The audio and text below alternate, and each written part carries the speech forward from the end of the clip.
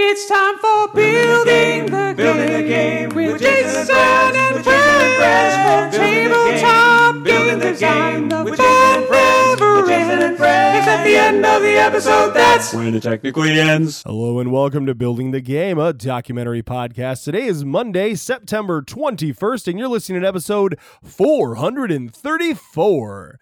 I'm your host, Jason, doing a dumb voice, and I'm also here with Jason, who always has the best voice. It's super sexy, just loving his voice. Oh, yeah. Oh, yeah, here I am. Listen to that, like butter. It's like butter. It's crazy because you were on like 2 weeks ago, but you're back because we promised you'd be back in like 2 weeks. And I honestly thought that wouldn't happen, but then I didn't have another guest. So I was like, well, he's coming back. I guess that's it. I am by default. I'm here. No, we wanted to finish our previous conversation. So that's exciting. Absolutely. Yeah. Very looking forward to that. But how's things going in your neck of the woods, as they say? Things are trucking along. My dog has now been living with us for a month. We officially adopted him since last episode. He's ours. He's so freaking cute. That dog. He's awesome. He's cute. He's got some puppy in him. He likes to play by like, I have this thing and I'm gonna run away from you and try to keep this thing away from you. And every time you come after me, I'm gonna run away from you.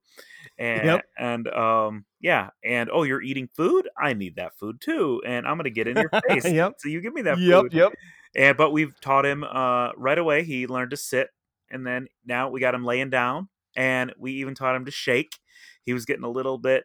When he gets excited, he likes to put his teeth on me, like I'm just one of the dogs in his friendship cluster from before. Right. Yeah. So he just gives me little hugs with his teeth, and I don't like that. So working on that with him. I mean, who would like that? Yeah, right. So I'm trying to like overstimulate his brain with teaching him things to wear him out and taking him on walks, and, which is cool because I've been getting caught up on some podcasting, not gaming podcasts, but I've been listening to my friends' podcasts that are going through and listening to all the 90s modern rock Billboard number ones for after Kurt Cobain died, and each week they talk about a different song, and it's great. Wow. It's called Tell Me All Your Thoughts on Pod. Get it? Like, that's good. Yeah. Really good podcast. And then I just started listening to a fiction podcast called The Left Right Game.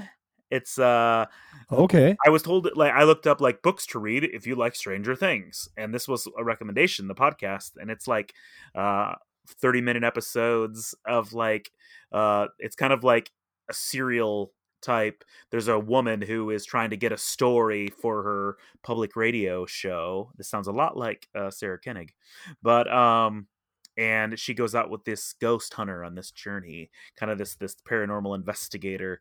So far that's kind of cool to listen to while I'm walking the dog. That sounds fun. Out. Yeah. I've only played a game and it was terrible. My kids were fine with it, but it was Uno Rollin' Right. I was really bummed to hear you say that sucked. Yeah, I mean, like, so when I read the rules, I was like, oh, there's a cute idea in there. But, like, just some of the exceptions weren't, like, explained, like in the rules. Yeah. And then it's like you take turns and it's a race. But, like, the first one to get to the end of this chain is the winner. So, like, technically, like, if you're first, you're off and running before everybody else. It comes back to your turn. You can finish before them. So, like, it felt like a really weird thing to have in a game that they probably printed 20,000 copies of or whatever, Right. But it sold itself because it said Uno. Yeah, and it was $6, and like my kids played it on their own a couple days later, and they were fine with it because they didn't see the problems, like. Right. Yeah, that happens. The other thing I did was I went discount grocery shopping. Do you have Ollie's? Have we talked about No, Ollie. No. That sounds like you went to McDowell's to get a Big Mick. Yes, you know what I'm saying? Exactly. So it's like this. It's like a TJ Maxx for like overstock stuff. But okay, cool. I'll go there. Yeah, that sounds great. Down homey, like it's weird. Like they have a lot of books and they have a lot of whatever every year, or like every couple times a year, maybe. They do like a big board game buyout where they get a bunch of overstock board games, and I always like to pick around, seeing what they have. And I got Torres, which is a Kramer and Kiesling Spiel des Jahres winner from IDW Wow. for $9. And then I got a Cathala and Fidudi game, the classic, the new version from Cool Mini or Not of Queen's Necklace Oh, wow. for $6. And then Dang. like an action selection game called Flock from AEG for $6. Like, yeah, that looked interesting to Yeah, it me. had cute- I saw it had you cute post cover. that picture. yeah, so I was just like, well, I try not to buy too many games these days because my shelves are overflowing, but with unplayed games. But I knew that the Kramer and Kiesling Spiel des Jahres winner is like an abstract strategy game, so I'm like, oh yeah, we'll play this. Right, yeah, that's And your then jam. Queen's Necklace is a classic, so and it had the Brunos, so I had to pick it up for $6. So Got to get the Brunos. Yep. So I continue to buy games and not play them, but you know, yeah. I'm a patron of the arts, I tell you. Right. My wife and I have been getting back into playing games at night after the kids go to bed. So like what did we play lately? We played some more Yam Slam because we just love that and it's Yeah. easy to play. We played Catan Dice, which is it's an old school roll and write game, right? Like it's been Catan around for Dice is quite a pretty while. good. Yeah. And it's, it's easy to play, right? I mean, like you roll the dice, it's Yahtzee style rolling, and you're trying to build Catan stuff. Yeah. And you have to do it kind of in a certain order, but you've got a lot of choices, and the game is super fun. And then the last one we played was Rolling America, which I know you're a big fan of that one. Yeah. Sounds cool. It's funny because so we've only played that game twice. Okay. And we because we haven't had it for a long time, and I'm notorious for buying games and not playing them. So we played it, and I just grabbed the same score sheets and gave us our original score sheets, but didn't really pay attention to them because they're 2-sided score sheets for the and right part. Oh yeah. So we finished it, and we're like, oh, I feel like we did pretty good. And I was like, I only had like 6. I had like 6 X's, which were things I couldn't fill in by the end of the game. Yeah. Or states I couldn't write in, and I felt all right about that. And Steph had like 7. We flip it over. The first time I played it, I had 14 X's. 14. I was like, Wow. oh my gosh, I was so bad. And Steph had like 16 or 17. So we improved a lot. That game was fun. We also played recently Flip City, which has been so long. We haven't played that in so long that when I brought it out and said to my wife, like, let's play this, I know we'll need to brush up on the rules because it's been a while. She said, I've never seen that game before in my life. And there was like a good few months where we played it constantly about 2 years ago. And then even as she started playing, I'm like, doesn't this feel familiar now? She's like, yeah, no, not really. I was like, all right, wow. It's fun, but I did not enjoy it as much this time around as I did when we were playing it previously, which I thought was interesting. Yeah, I wonder why that was. It wasn't like a Camel Up where like every time I played it, I enjoyed it a little less than the first time, like because the magic started to wear off. Like this was just like, it just wasn't as thrilling as like that game for some reason like felt really good when you were like build up a bunch of stuff and then lose it all. And this time around, like I don't know if I was playing differently, but it just felt different. I don't know. I mean, we were playing the rules correctly. Our strategies may have been different. So anyways, yeah, it was still a lot of fun though. I still really enjoyed it. It just wasn't what I remembered for some reason. Yeah. I remember Lisa and I played that a bunch too when it first came out, and I haven't thought about it in a long time, so might have to give that a revisit because I remember we liked it. I think that like we played it a bunch too. I think it was just easy to get into, right. And like the clever twist on the deck builder thing, or yeah. And we actually have another version I want to try called Flip City Wilderness. Oh, okay. And it's like a country version where there's like campgrounds and stuff like that, and it's different. It was cool because they basically took the original game and gave it a twist, right? Yeah. So yeah, and then today in the mail I'm so stoked. Today in the mail I got Marvel United. The first shipment, which has of course been in stores for a bit with the COVID thing. They still shipped it to stores while they were trying to get it to the backers, which I some people get really mad about that. Like, and I used to be one of those. I used to be some people, but now, being in the industry, like I get it. Like, people can complain all they want about people outside of Kickstarter getting it first, but the thing is, like, you have to sell your game, right? Like, you need the money to sell your game. And the other thing I think with that, like, is with that game especially, if you bought it on Kickstarter, it doesn't matter that you got it later because you got it better. Like, because Right. the game is like, what I got in the mail was the base game that you're going to get at retail. And there were 6 heroes and 3 villains. So there were 9 miniatures in the game to begin with, right? Okay. And then the boards, the cards and stuff. And there were 3 villains. So like you can play it 3 different ways and all these different hero choices. But in the like in the next box I'm getting, there's probably 20 more heroes and villains. Like, because there were so many from stretch goals. But they did a good job. Like the lineup is, I enjoy the lineup for the inbox version because it's a good male to female ratio. It's not just like a bunch of dudes and like, you know, and then like Black Widow.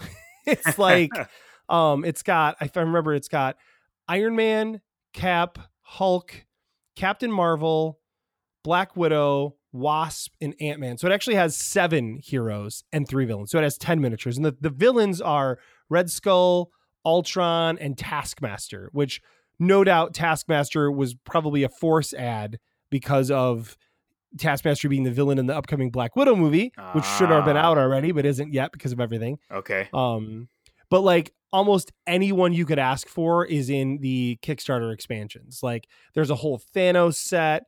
The only thing I didn't get that I really wanted was a Coulson hero, Phil Coulson. But other than that, like all of like, and literally like you name a comic book character you've heard of, and it's probably in the, you know what I mean? Like it's crazy, right? Yeah, how many they have. Huge.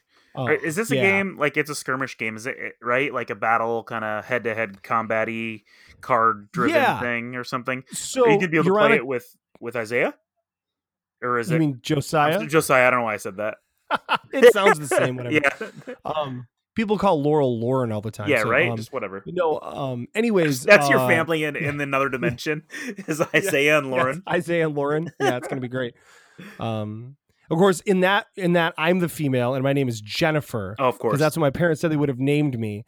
Maybe my wife is Steven. Awesome. Jennifer, Isaiah, and Lauren. They're a wonderful family. They're great. They're the best. We all have goatees in that version, of course, because we're the evils. But anyways, so the way Marvel United works is everyone's on a team, and you're trying to take out a bad guy, right? So it looks like a more polished version of Sentinels of the Multiverse, like to where like you're all on a team, right? But what happens is you'll draft a card, you'll have a handful of up to 4 cards, you will play a card, and that card will have actions on it. And the actions are a bit more simplified than they were in like a game like Sentinels, right? It's like you have basically 3 actions you could take, or some form of abilities, right? And it's going to be some combination of those actions, which are like move, attack, or power, like power move, which is like your action or something, which is like some cool thing you get to do as your character. And then you get like wild tokens, so you can do, it's heroic action is what it's called. And you're trying to clear certain threats. And once you clear 2 of the 3 threats, then you can go after the boss. And so you'll be chasing the boss around this board, and the board is all these like square tiles that are like probably 5 by 5, we'll say. And you're going to these different locations. And it's doesn't look highly complex. But they also have rules in there to make it harder if you want to like, play with just like adults. But like, I like the idea of having like the easier version where it's like with the kids and they can play. Yeah. Like that's my plan, is that Josiah and Laurel will play with us. Okay. Because we can just help. Like, you don't know what to do? We'll do this card then, Yeah. Sweet. So that sounds good. Yeah, it looks like fun. Someday, when things aren't stupid, we can play it together. It'll be right. Fun. We could, hanging out and playing games with friends. Who'd have thought that was a thing that was like going to be unavailable for such a long time? Right. Speaking of I built my first game in Tabletop Simulator. Oh, gross.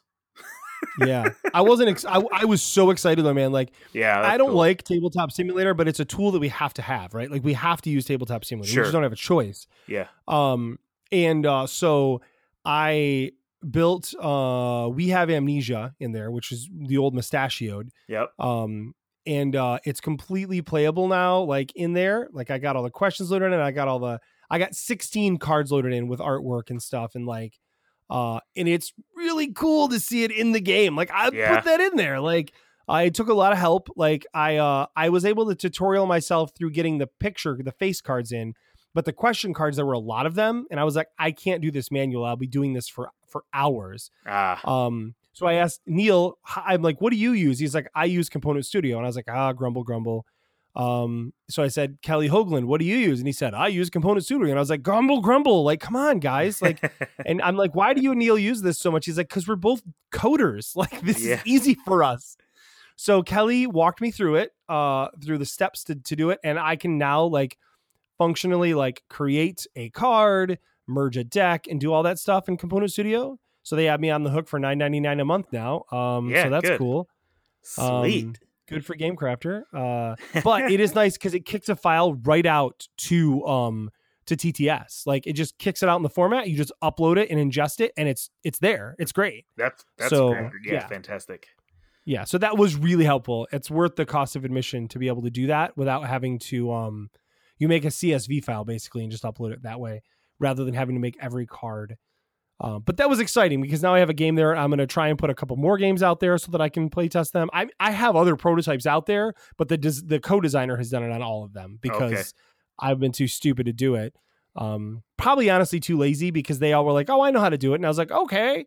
Yeah. Whereas now I was like, I have to do this myself. So I'm going to figure out how to do it. Yeah. I did. I'm capable. That's I'm good enough. I'm man. smart enough. You're a leader. Some people like me. Yeah. Awesome. Yeah. That was to me trying to sound cool, but it didn't really. It just sounded like I'm a loser. One day you'll get there. No, I won't. So you want to be a publisher, don't you? No, you don't. Who? I do. Too late. I'm in deep, but not as deep as I was at one time. Yeah, it's true. So last time you were on the show, we talked about, just to recap a little bit in case you missed that episode, but I'll make it brief in case you didn't miss that episode. So we talked a little bit about me wanting to create some games, and some of which I've already created that I want to put out there, that I can sell in the hobby game market as their own little thing. But then also that I can, take and use for coaching and leadership development and things like that. The first one that I'm going to do that with is called Opposite is Opposite. I've talked about it plenty on the show. It's just a word game where you're saying the opposite of a word, but the word isn't simple. It's like a confusing word, so there's no clear-cut opposite. And then you're going back and forth trying to guess which words you're looking for. And it's designed to show teams how to communicate and kind of the pitfalls and stuff. But really, you can play without any of that BS, right? And it's just a fun party game. I mean BS in like a good way because it's not BS, but you know what I mean? Like you don't have to have all the rigmarole around the game. You can just play the game. But anyways, so we talked a bit through on what to do about that, and came up with some ideas. And one of the things we had talked about was really just going the boutique route and like putting the game together myself and doing all this stuff. And I really was pretty sold on that until I started doing some research, right? Oh, research. Research is stupid. It gets you in trouble. Here's the thing. I started doing research and it was going smashingly. Like I was able for a few dollars a game to get all of the components together. And I was like, this is great. And then I needed a box. And of course, the worst thing in the world you could ever need for a board game is a box because boxes are awful. Awfully expensive is what they are. So did you go to the place I told you to? Yes, I did. Okay. And they had some boxes. I'm just too picky. I want it to be like a normal game box. That's what I want. Then it's not boutique. What makes it boutique is like how it stands out uniquely and it has its own like flavor, like in a clamshell box, like Cambridge Games used to do, or in a wallet, like Button Shy, or in like World Champ Games is these like pizza box, fully printed looking little mini, those foldable things. Right. Yeah, and you know what? Good for all of them. I'm not as cool as they are. It turns out I want to be punk rock, but I kind of want to be like pop punk. Like bubblegum punk. Oh, no. Like, I don't want to be like, You want to be like Fall Out Boy and not like Scared of Chaka? I want to be like Rancid, but probably not Operation Ivy. You know what I mean? Like I want to be the lighter version of those two. I feel like Rancid is lighter. Maybe I'm wrong. You're the punk guy, but I don't know. I feel like Rancid to me, like when I hear songs like Ruby Soho, it sounds more like I could hear that like on like an alternative rock station. Totally. Whereas like, you know, like when I think about like most of the songs that I've heard from Operation Ivy, it's a lot of screaming. Don't get me wrong. I love them. I'm not saying that bad. I don't know why we're talking about this. And no, you keep great. giving me these really weird looks as I review punk albums. I love it. Like I love her talking about punk rock right now. That one came out. That Operation Ivy album was recorded like 1989. So the production of Out Come the Wolves was nearly, you know, what is that? I guess that was 10 years later at that point, like 98, 99. Yeah. So there's a difference there. I could see why one sounds more polished and appropriate for the radio than not, but that's fine. Yeah, and I love them both. But anyway, so what I'm saying is like I found with myself yes. that what I need is to make something more polished. So I was talking to some different people. I happened to talk to I was actually doing a game design session with Banana Chan. I was like, "Hey, wait a minute. You like print games too. Like where do you print games?" And so we talked a little bit about that, and it happened to be that when I was talking about opposite is opposite, I was like, "Oh, but I need these components and these things." And she's like, "We had those in our last game." She was like, "They're not like they can do that." Like so I'm going to at least talk to some printers, okay, and see what I want to do. You know what I mean? Yeah. Because I want to have all the options on the table. And I want to really like, you know, like if I could just order a bunch of like the boxes that I want, like at a cheap rate, and by ordering like 1,000 of them, I would totally do that. Yeah. What did you find? Like, were they like $4 or $5 for the boxes you want? Like at the minimum $5, which literally more than doubled the price of the game. Yeah. I could do like $3 for everything but the box. Yeah.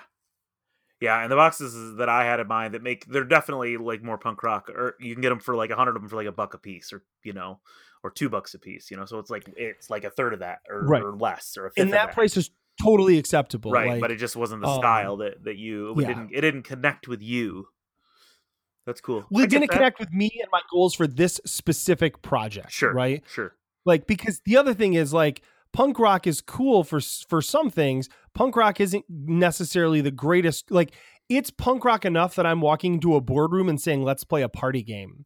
I don't need it to look like it's in a homemade box, right? And I mean that in the nicest way, but like I wanted people to see that and think, "Oh, this is a real, like this is a published game Jason bought from somewhere." And then like, "Oh wait, no, he made this game? Whoa, that's cool," right? Does that make sense? Whereas if I was selling it at a convention, I would be fine with a punk rock box. So it's about the introduction. It's of about the perception, side. Huh? I don't know. I haven't been in enough boardrooms, but like I can't imagine that being a real response that anybody in a boardroom would have if you brought in a box. I can. You can. I've been in enough boardrooms to tell you that. Well, because here's the thing: you have to remember, like I'm this outside person coming in. I'm 41, but many times I'm younger than like your executives, right? Like, sure. And they still look at me, and I'm a youthful looking guy, and they still look at me and they're like, "Hey, look at that guy!" Like, you know what I mean? Like he's just this young punk, right? And now he's got this like board game he made like at home, right? Like where I'm like, "Hey, look at this," you know. In general, like it would be no different than me like being like, "Oh, I printed these sheets off on like the thinnest paper ever for this information for you," or, "Oh, hey, I laminated these nice sheets for you to take away from there," right? Or I made these little business card takeaway things you can use. Like that stuff levels you up kind of in like what they expect you as a consultant, right? Because even though I'm different than a consultant, I mean, I do some consulting, but for the most part, I'm doing the coaching stuff. Yeah. People still see me as a consultant, and with like your top consultants, you expect super polished stuff, right? Okay. That's just what they expect, right? Sure. So I know this is not stuff you're into. No, that's but fine. Anyway, also probably not stuff the builders are into. So sorry about that, friends. So anyways, so that stuff aside, that was kind of your update, but also, you know, some what's going on with this stuff. Yeah. So the next half of what I want to do, and I actually, ready for this? I registered my DBA for my business. What? For the publishing side. I actually registered 2, but I'm only going to talk about the one tonight. Okay. I'm not going to talk about the coaching one because that one might not stay. Awesome. That name might change. But I registered a DBA for Random and Right Games is the name of the DBA that I'll publish under. Nice. So the whole thing is going to be focused on games that are random and right games, right? So like something and right. Well, there's roll and right. And initially I plan to do the most of those publishing as like I'll do short run Kickstarters and or I will do them mostly print and mostly like you buy them and then you download them. You supply your own dice or whatever, right? Yeah. I'm working on one right now that I'm happy with how it's coming along. But it still needs a lot of work. And that one, for instance, it's like 18 cards. So you'd be easy to print, download, and cut up. And then like the roll and write sheet, and then a couple player markers. And that's literally the entire game. Sweet. So, and that is a run and write game, which I'll talk more about later. I won't talk about it on this episode, but I will pitch an episode, upcoming. Okay. It's just not to the point where I'm ready to pitch it yet. And because I'm actually probably going to publish it, I would like it to be to a point where it is, more pitchable, rather than just a random idea. Actually, it's funny because I actually talked about it on the show at one point when I almost entered into a contest for Button Shy. So if you want to go back and figure out when that was, builders, if you don't remember, you're welcome to find it. But I don't even remember who I pitched it to. I pitched it to a guest who was on when we were talking about it. So yeah. But anyways, so I'm trying to so this is what I want to talk about around this. So this is a bit of a different animal, right? Like this one, these can be a little more punk rock, right? That said, it really, I think the determining factor is going to be, am I going to get more than 1,000 of them printed, right? Because from the printer I've been looking at, if I print at least 1,000 copies, then it's worth printing with them. If I don't, then it's not, right? Yeah.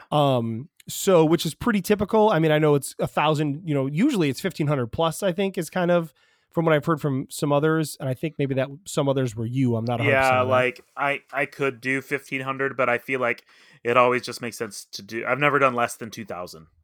Right. And I just don't know what to expect, so I don't want to put myself in a position to where I have 1,950 games sitting around and in unhappy family who's like, why do you have all these boxes everywhere, dad and husband?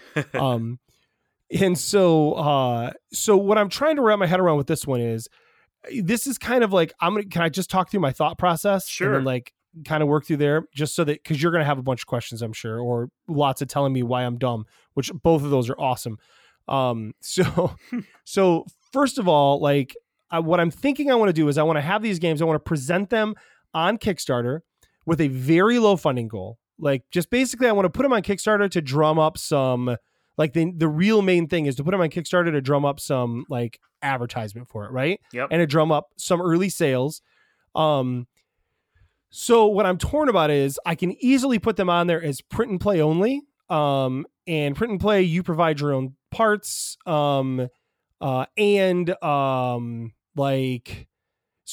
there's 3 options I see. There's print and play only, where it's you buy the game for $4 on Kickstarter, something very cheap, right? Yeah. Buy that game, you download it, you provide your own whatever dice or whatever, and then you play the game. 2 would be same thing, except for then I also have some custom pieces made, and maybe some special dice or something, like a couple custom dice or some custom player markers, right? And I can buy those in bulk, and then I can sell those as an add-on on the Kickstarter, right? Okay. And those are super cheap to ship, because then I'm only shipping maybe it's the cards, yeah, or maybe it's some custom dice or whatever, or you get what I mean. Or the third option is that I have print and play that you can buy, or produced game. So those, I'm kind of wavering between obviously the online print and play option will happen for sure, because that's the easiest, cheapest way to produce it, because all I have to do is pay for the stuff and put it on Kickstarter. Yeah. I don't have to actually print anything and pay to print the things. other than maybe sending some copies to reviewers and such. Yep. And then, so the second thing is trying to decide about the just add-on pieces or full printing, because the add-on pieces don't need the box, which is the key, right? The box is kind of the crux of what makes it more expensive. Yeah. So what do you think of that rambling? Yeah. I mean, just my gut reaction is like the middle option doesn't seem that exciting to me. Like, I don't want to get an envelope with just some loose bits in it. Like, if I'm gonna pledge for something, like put them in a baggie, man. Yeah. Well, I want it I know, contained, right? Like, I have enough boxes laying around that I don't have room for like loose things, or I don't want to take the time to have to create my own. But I'm not a print and play gamer either, you know? Like, I don't do that. Funny enough, I generally don't either. Yeah.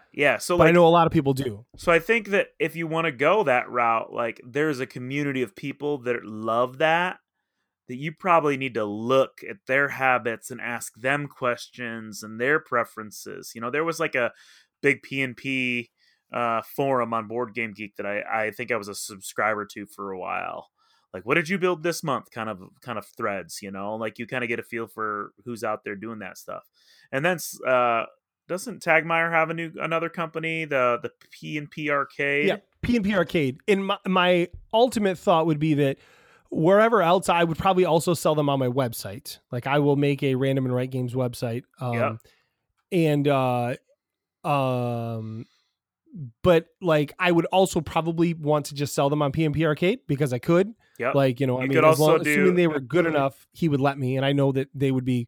I mean, he let us put our last game up there. I'm sure I could work out a deal on that. So yeah, there's like another one that where it's kind of like it's Itch.io or something like that. Have you seen that? Oh, one? Itch.io, yeah. Itch.io, yeah. That's another option where you can sell files for whatever, you know. So like I think couldn't you even set it up as a game on the Game Crafter if it's just, you know what I mean? If people wanted to go there and print out a PDF and have it shipped to them, like then you can put the same files like on all these different storefronts where there's different audiences. Yeah. I would consider. I thought you meant just do that as the main source. And like, I could do that if I didn't want to sell any copies, but like, no offense. That's actually a compliment to the Game Crafter in saying they have so much content, but unless you're advertising it or pushing it, or they are for you for some reason, the chances that people are just going to stumble on it and buy a bunch of it, like there's a community for that. But again, that community is looking at the same stuff together. Right. And I'm not part of that community. And I don't want to sell they're bad enough to become part of that community, not because they're not cool. I'm sure they're great, but it's a lot of work, right? It's just lot of time to invest in that to make a handful of sales possibly. And you can only spread yourself in so many different directions. Right. And I would rather sell it on my own and do this other thing, right? I mean, that feels a little better to me. So I feel like what has to happen is like, I don't know. I mean, it's hard to say I want to make it a print and play or I want to make it a game or like to unlock it as a game or have these different options available. Like, if you want to have a really low goal, I don't know how you get to the big goal that's enough to print it. You know what I mean? So that's the thing, right? Like, I want these Kickstarters to 100% succeed, right? Because like, this is just like, so a couple of reasons here. One, I just want to publish these games because I think they're fun. I think the world could use more of them. Two, I really just like I want to build the brand out there, right? And like the super easiest low key way to build the brand is to do short run small Kickstarters that don't involve me like needing thousands of dollars to do what I need to do, right? Yeah. So, but the other thing to remember too is that like if I'm ordering, let's say 1,000 copies from a publisher in China, and the game literally has like 20 components, like I can probably get those made for less, like sub $2 a copy, right? Sure. Plus your artwork, plus your shipping. Right. Shipping to get it to me from China. Yeah. Yeah, because I would absolutely do after the fact shipping like to get it to people. yeah, to ship the after. I would do that because I've just seen a trend in that now. People seem pretty accepting of it. And why just say free shipping? Like if you don't have to, right? Plus, there's the thing is where Kickstarter doesn't get to take their bite out of it, out of the shipping portion, right? Yeah. Because people aren't paying that ahead of time, they're paying it after. And I was like, what if people don't pay shipping, right? Like, what if they just ignore it? And I don't know, some publisher was like, well, then you just don't send them the game. It's that simple. And I was like, but they paid for the game. And they're like, yeah, but like you can't do anything if they won't follow the agreement you've made. So like, worst case scenario, right? I mean, is that the process? That's what I've been told by other publishers is kind of the process. Like if they don't have a way to refund your money, what do they do?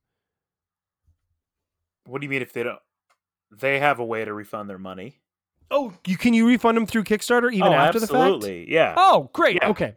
Yeah. Awesome. Totally. Even better, right? Yeah. What I'm saying is is a credit card on file before you can like run a Kickstarter, so they know that like if you owe a refund, like what they're going to charge it to, kind of a thing. Oh, okay. Yeah. I get you. Because like, so what I'm saying is you're never on the hook, right? Because like, if you do shipping after the fact and they don't want to pay shipping, you don't have to send them the game. It's not like somehow like you budgeted shipping wrong and now we're getting screwed on that, right? Like they just don't get the game. And sure, if you have to refund them, you refund them. That's fine. But like, you're not out any money. You just you'd have to ensure that you have a copy of that game left over for them when they remember, oh, I forgot to pay for shipping for this after the fact. Because, I mean, I did that a couple times. Right. Like, I was like, oh, why haven't I gotten this game yet? And people are showing up on Twitter with them. And I'm like, oh, I never went to BackerKit and filled out the survey.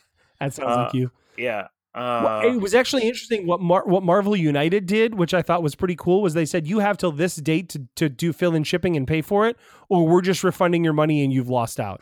Wow. Yeah. Like, because they didn't want to deal with have that. To clean after, up like, the individual. 6 months after the fact. Yeah. Right. And they had like, 30,000 backers or something ridiculous like that. Right. So, I mean, I think it was more than that, but yeah. So. Totally. Yeah. That's hard when it gets into that. 'Cause that's just like, I don't know, devalues the people who are supporting the project and saying, we don't have time to mess around with, like, I get it. It's the reality of doing business, but it just like, it's such a big grindy machine when you have to say stuff like that, when it gets so big that's the kind of decisions you have to make. But think about it, right? Yeah. Like they probably sent out 5 reminders in that, like, I think it was a 3-month period. Okay. Like if you can't be bothered to get those 5 reminders, like, sure, you clearly don't want the game. And yes, something catastrophic could have went wrong, right? But like, they can't make all their rules based on catastrophic stuff going wrong, right? I mean, that seems fair to not expect people to do that. I think that's the only way to do things on Kickstarter is to plan for the worst possible things to happen from the beginning. But yeah. Yeah, that's the thing. Let's do that. No, so me. Sorry. But no, so what I was thinking about was like, so I could certainly go like the punk rock way of doing it. The problem is like, you kind of have to know that before you do the Kickstarter, right? Like I can't be like, I mean, I guess you could be like, if we get more than this much money, then bonus, you all get an upgraded game because I'm going to get it printed offshore and it's going to be brilliant. If not, you get a hand put together game, right? I mean, that's not a big selling point. I mean, you would probably think that was cool and you'd be ticked that I went and got the thing because you wanted the punk rock version, but no, no, I mean, that's I mean, you could be clear about that at the beginning. Like, hey, this is how we're going to do this. If we get to a certain point, I want to make a small amount, but if something goes crazy out of my control with this, then we will switch to traditional printing. And you charge the same price either way. You're going to make less money, obviously, if you're going to have to hand put them together and make 100 copies like per unit than you are if you end up having to print them in China. But like, right. It's a safety net. Like, okay, we're going to make, 100 of these. If we get to the minute we get to, I guess it'd have to be like we're willing to put together 199 of these. If I can get to Right. 200, Yeah. if I get to Right. 200, we're printing them in China because I can't, Well, do that. And then you just do your best to make them look good, and you hope that you're going to, fund like crazy. But I'm seeing less and less options like that. And I think there is like the part about like if you don't believe in your product enough that you can't put up your $10,000 goal and like really go for it, then like people don't take you as seriously. right. Um Yeah, like I unless agree you're with that. going the opposite, just like, nah, I just want to do 100 because it's a passion project. But if you're trying to do a thing, then like it's the same thing as like going to your meeting with a shiny box versus going with a pizza box kind of idea. Right. Like Yeah.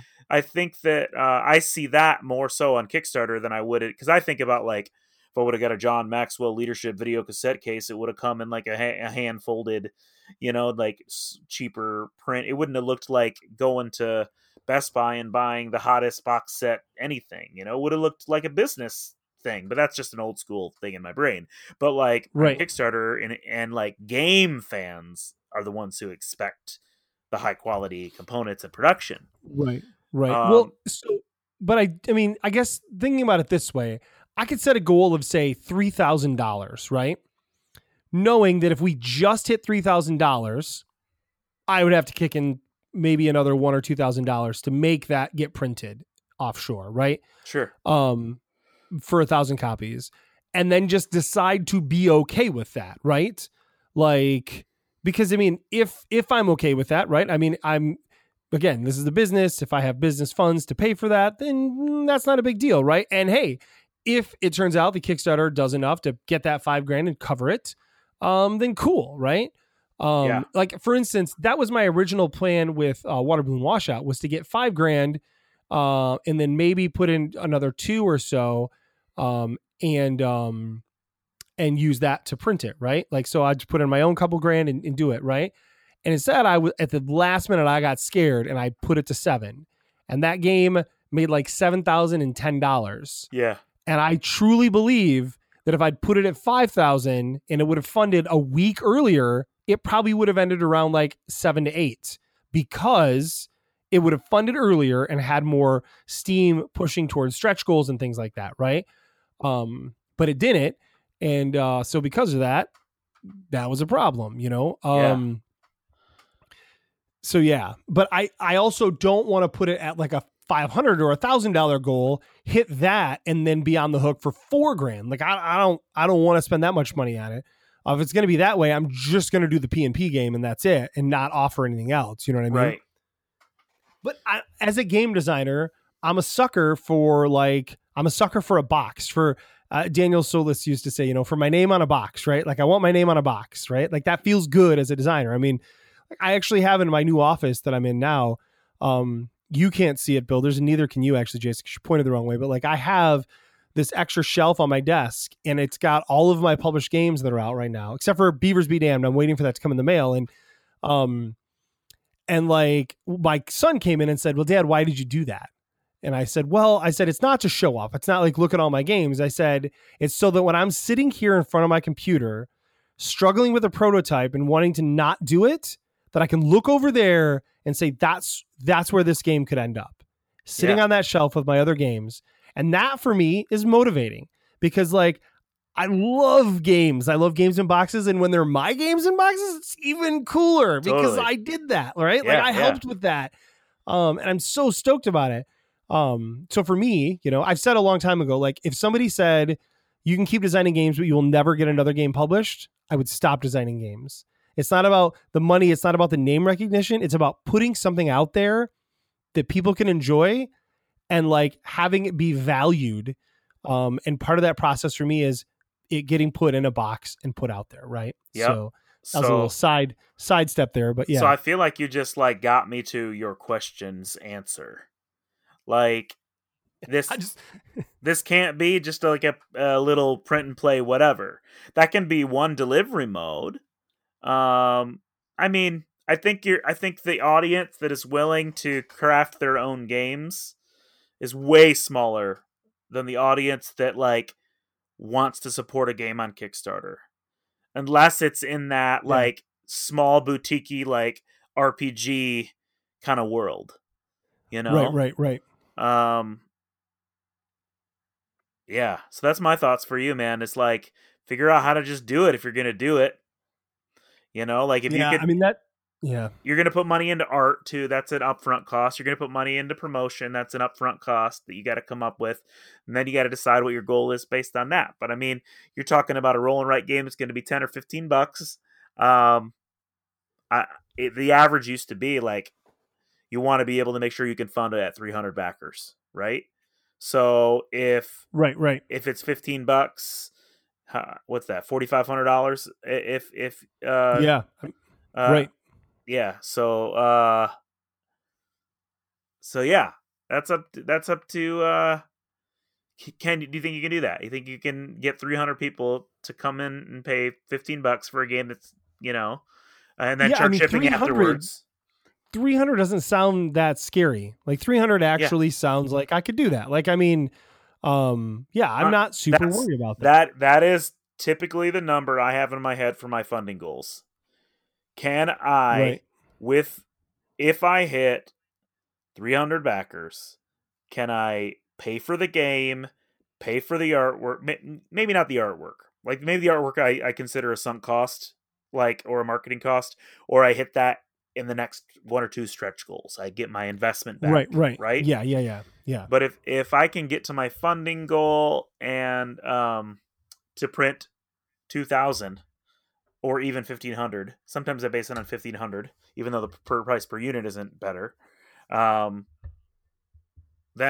I'm good to go. On some games, it's been just based on like the quotes that I've gotten for how much it's going to cost to print them. Mhm. It's like more of a I'd have to hit 400 backers. Right. No, I remember the first Kickstarter you showed me where you had to hit 500, and I was like, dude, that's a lot of backers. And then I don't remember what game it was, but you crushed it on it. It might have been Best Treehouse Ever or Rocky Road. I don't remember, but like, yeah, you blew past it. I remember, I just remember I was probably like, feeling cocky. It was probably earlier on because I was feeling cocky about like Fidelitas doing 1,000, and then kick my second game, Best Treehouse Ever, doing 2,000 right off the bat. And it's like, okay, well, I can certainly hit 500 to do this. Right. And I remember being like, oh man, having come off of my Kickstarter where I was like, oh, this is really hard. Like, be careful. Yeah. Well, and that's my challenge, was my constraint, is that I do these little games that don't have a margin, and I put them in a small box. Some of my games could have been in a bigger box with the same amount of components inside, and I could have charged twice as much for them. But that just didn't feel like what I wanted to do. So like it made it harder. Right. So like it made it way harder to get to those goals if I'm doing it $20 at a time instead of $40 at a time. So I left money on the table to be, I don't know, whatever, true to my vision or my brand that I had, what my goal, what I set out to do. So you got to think about that kind of stuff too. Yeah. So maybe your roll and write games aren't $15 games. Maybe they're $20 or $25 games and they have tiles instead of cards. But like, no. Like, I mean, I want to make the games like cheap and affordable. Like, I don't want to charge more than $19 for a game. Like, I feel pretty confident about that. But so that said, thinking about, so let's say I charge $19 for the game, right? Yep. What do I charge for the print and play?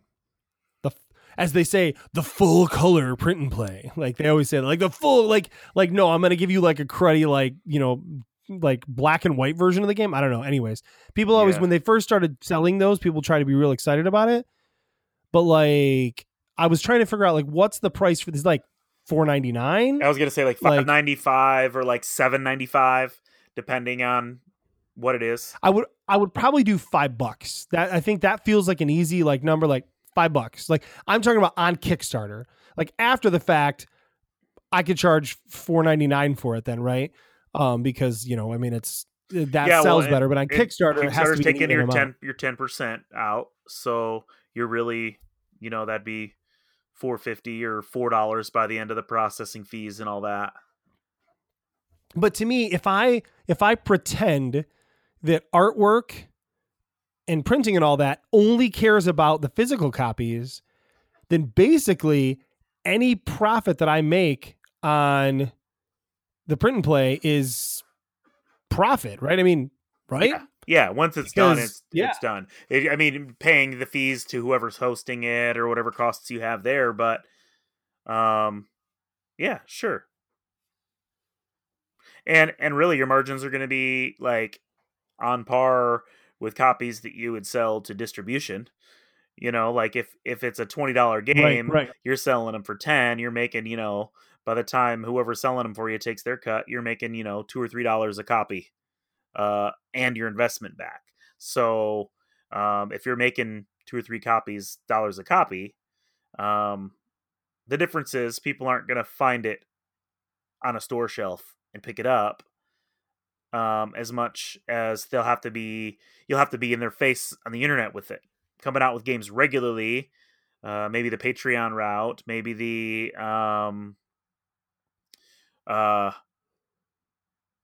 I don't know, offering discounts on the other games when you have a new game out on Kickstarter. Just you know, social media Yeah, advertising, yeah. all those things to keep Yep, the game yeah. in front of people, contests, those kind of things, whatever. Yeah. Which is a lot of And work. that- right. But I would rather do that than go the traditional distribution route for sure. Okay. Because I would just, that, you know what I mean? That sounds more appealing to me than going the traditional distribution route and like trying to get it out to distributors and stuff. I don't know. That's just, Well, the other thing, I don't know that that's what I want to do. yeah, the other thing is to go the route of like Tim Fowers games, and he for a long time, I don't know if he still is or not, but he made like the deck building games, the words hardback and paperback, and Yeah. he made Walkstar.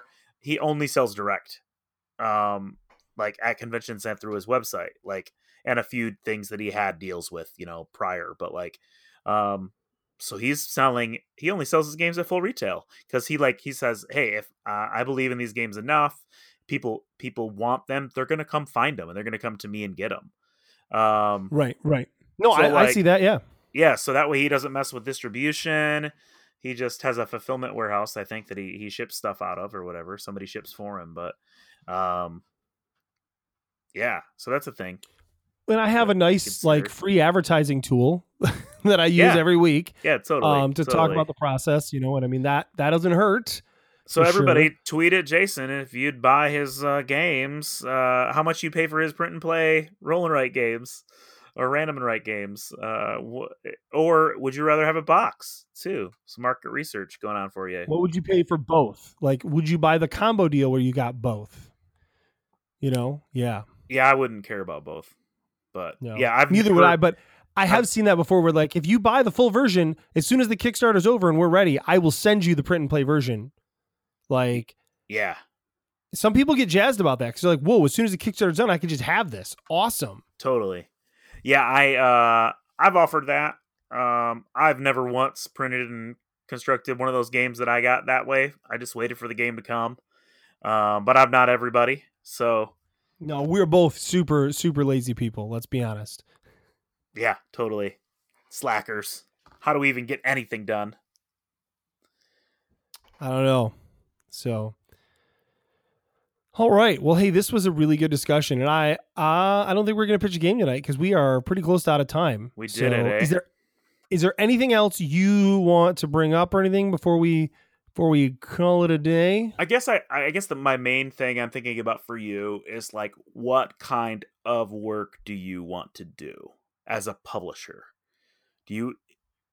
My gut says you want to continue focusing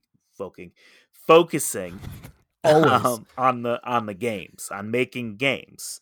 And I know I do. I know you love like working with art too. Like I know you get geeked when you see the art that you I commission. do. I was showing you some art at the Yeah. beginning of this call for an Yeah. upcoming game that I'm doing. I was really excited about. Totally. So with that, like, you're still going to do that in both. You know, you're going to have to manage the project, make the game, test the game. There's a sense of like, you're also pretty good at like just talking about your games, you know, on the podcast and like relating to people. It feels like once it's done and in print and play mode, like if it's done, like, you can do what you do best and focus on the next game and focus on like talking about the games, right? And promoting the games. Right. Yeah.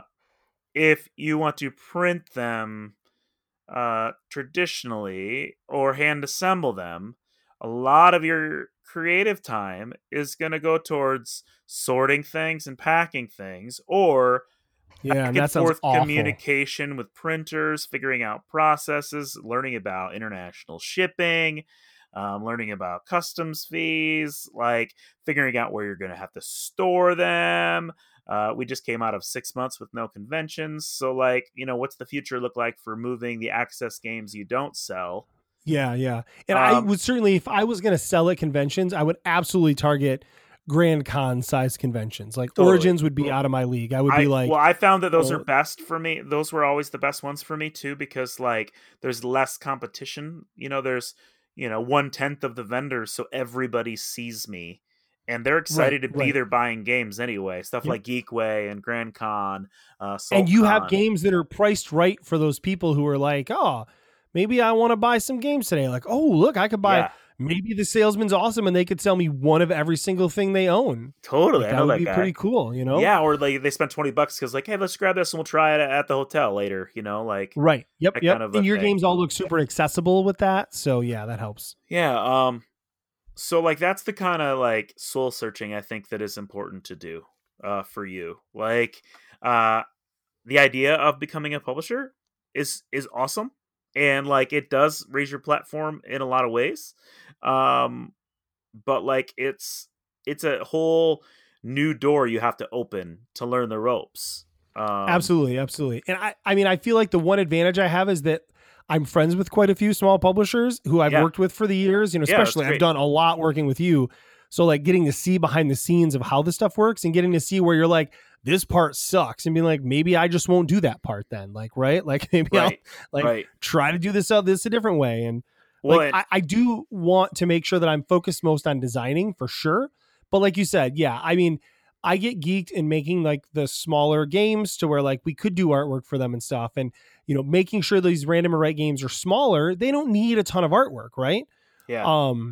And also I think every game I did, I would probably co-design with someone because like I want to publish games that I'm excited about doing, but I also want to publish games that I'm designing, like, because I like to design. And the day that I start publishing games that I'm not working on, that means that I'm just a publisher. And I'm not like, I know that that's the thing, right? Like that's happened to you and a lot of other designers I know, where like you're designing, now you're publishing and you're going to design too, but actually I have this business to run, so I'm going to have to design less. Right. Yeah. And I don't want to let myself fall into that, because designing is what my passion is. So I got to stick with that, Yeah. I think that's what sounds good about the print and play side of it for you, is that like you're going to get a game out there, you're going to ship it in a sense to the print and play world, and it's out there and you're done with it. You don't have to worry about how you're going to have to sell the 1,500 copies you have sitting around. I'm just going to have it on the website, and whenever somebody buys it, bonus. And then like if word gets out there and people like the games, then maybe you say, oh, well, like, hey, we made these 10 games and these 3 people really loved. I'm going to go to Kickstarter now and do deluxe versions of these games at once. And like, or even like a combo of like, here's 6 games that I've done. I'm going to put them all in one box, right? Yeah. Like, and you can pack this and get all the physicals. Yeah, I get it. You've tested the market, especially if you have a name like, like the Random and Write thing. You could kind of play around with it as like a world where they're all like the themes are all connected. So that way it doesn't feel like an awkward thing if you want to put them together later on and make it like a variety pack. But the trick there is if you're doing co-designers, you have to pay them royalties. And if you're selling a box that has 3 games with 4 different designers in it, you have to pay them all their royalties based on whatever. So like that's just another side of it of like, oh, you have to do that now. So I planned on just pretending I was going to pay them and not paying them. Like that was my big thing with it. Oh yeah, okay. Is that not cool? Is that no? But I want to do creative. I want to do creative things, right? Like the one game I'm working on with an artist, because I like the artist style. And they like my game, and we were able to save tons of money by just partnering and splitting profits, right? Like, so that I don't have to go pay a bunch of money for art. Instead, I can just lose money later, like to paying the artist, right? Like, basically cutting the profits in half and splitting it, right? Right. But what it does is it lets me get the game out there. And then in the end, sure, I'm going to make less money, but I don't care. I want to get the game out there, So yeah. Cool. Well, I hope this was helpful. This was super helpful, and this was fun. I hope that it was helpful for the listeners because it was it was a really fun conversation, and I felt like it. I think we strained a little bit last time trying to explain some of it, and this time it just felt like we were on the same page a little more, and it felt good. So yeah. Well, good. All right. Well, hey, builders, if you want to get in touch with us, you can reach out to us at buildingthegamepodcast.com. You can email us at buildingthegamepodcast@gmail.com. Call us at 770-TEL-BTG. Find us on the Twitter at podcastbtg, at J.A. Slingerland, at Jason Katarski, at Green Couch Games. Also find us on iTunes and all those other places, and Facebook and whatever. And until next time, a good night. Good night. Building the game with Jason and friends, with Jason and friends. Building the game with Jason and friends, with Jason and friends. Dial 770-TEL-BTG. Please don't use the email.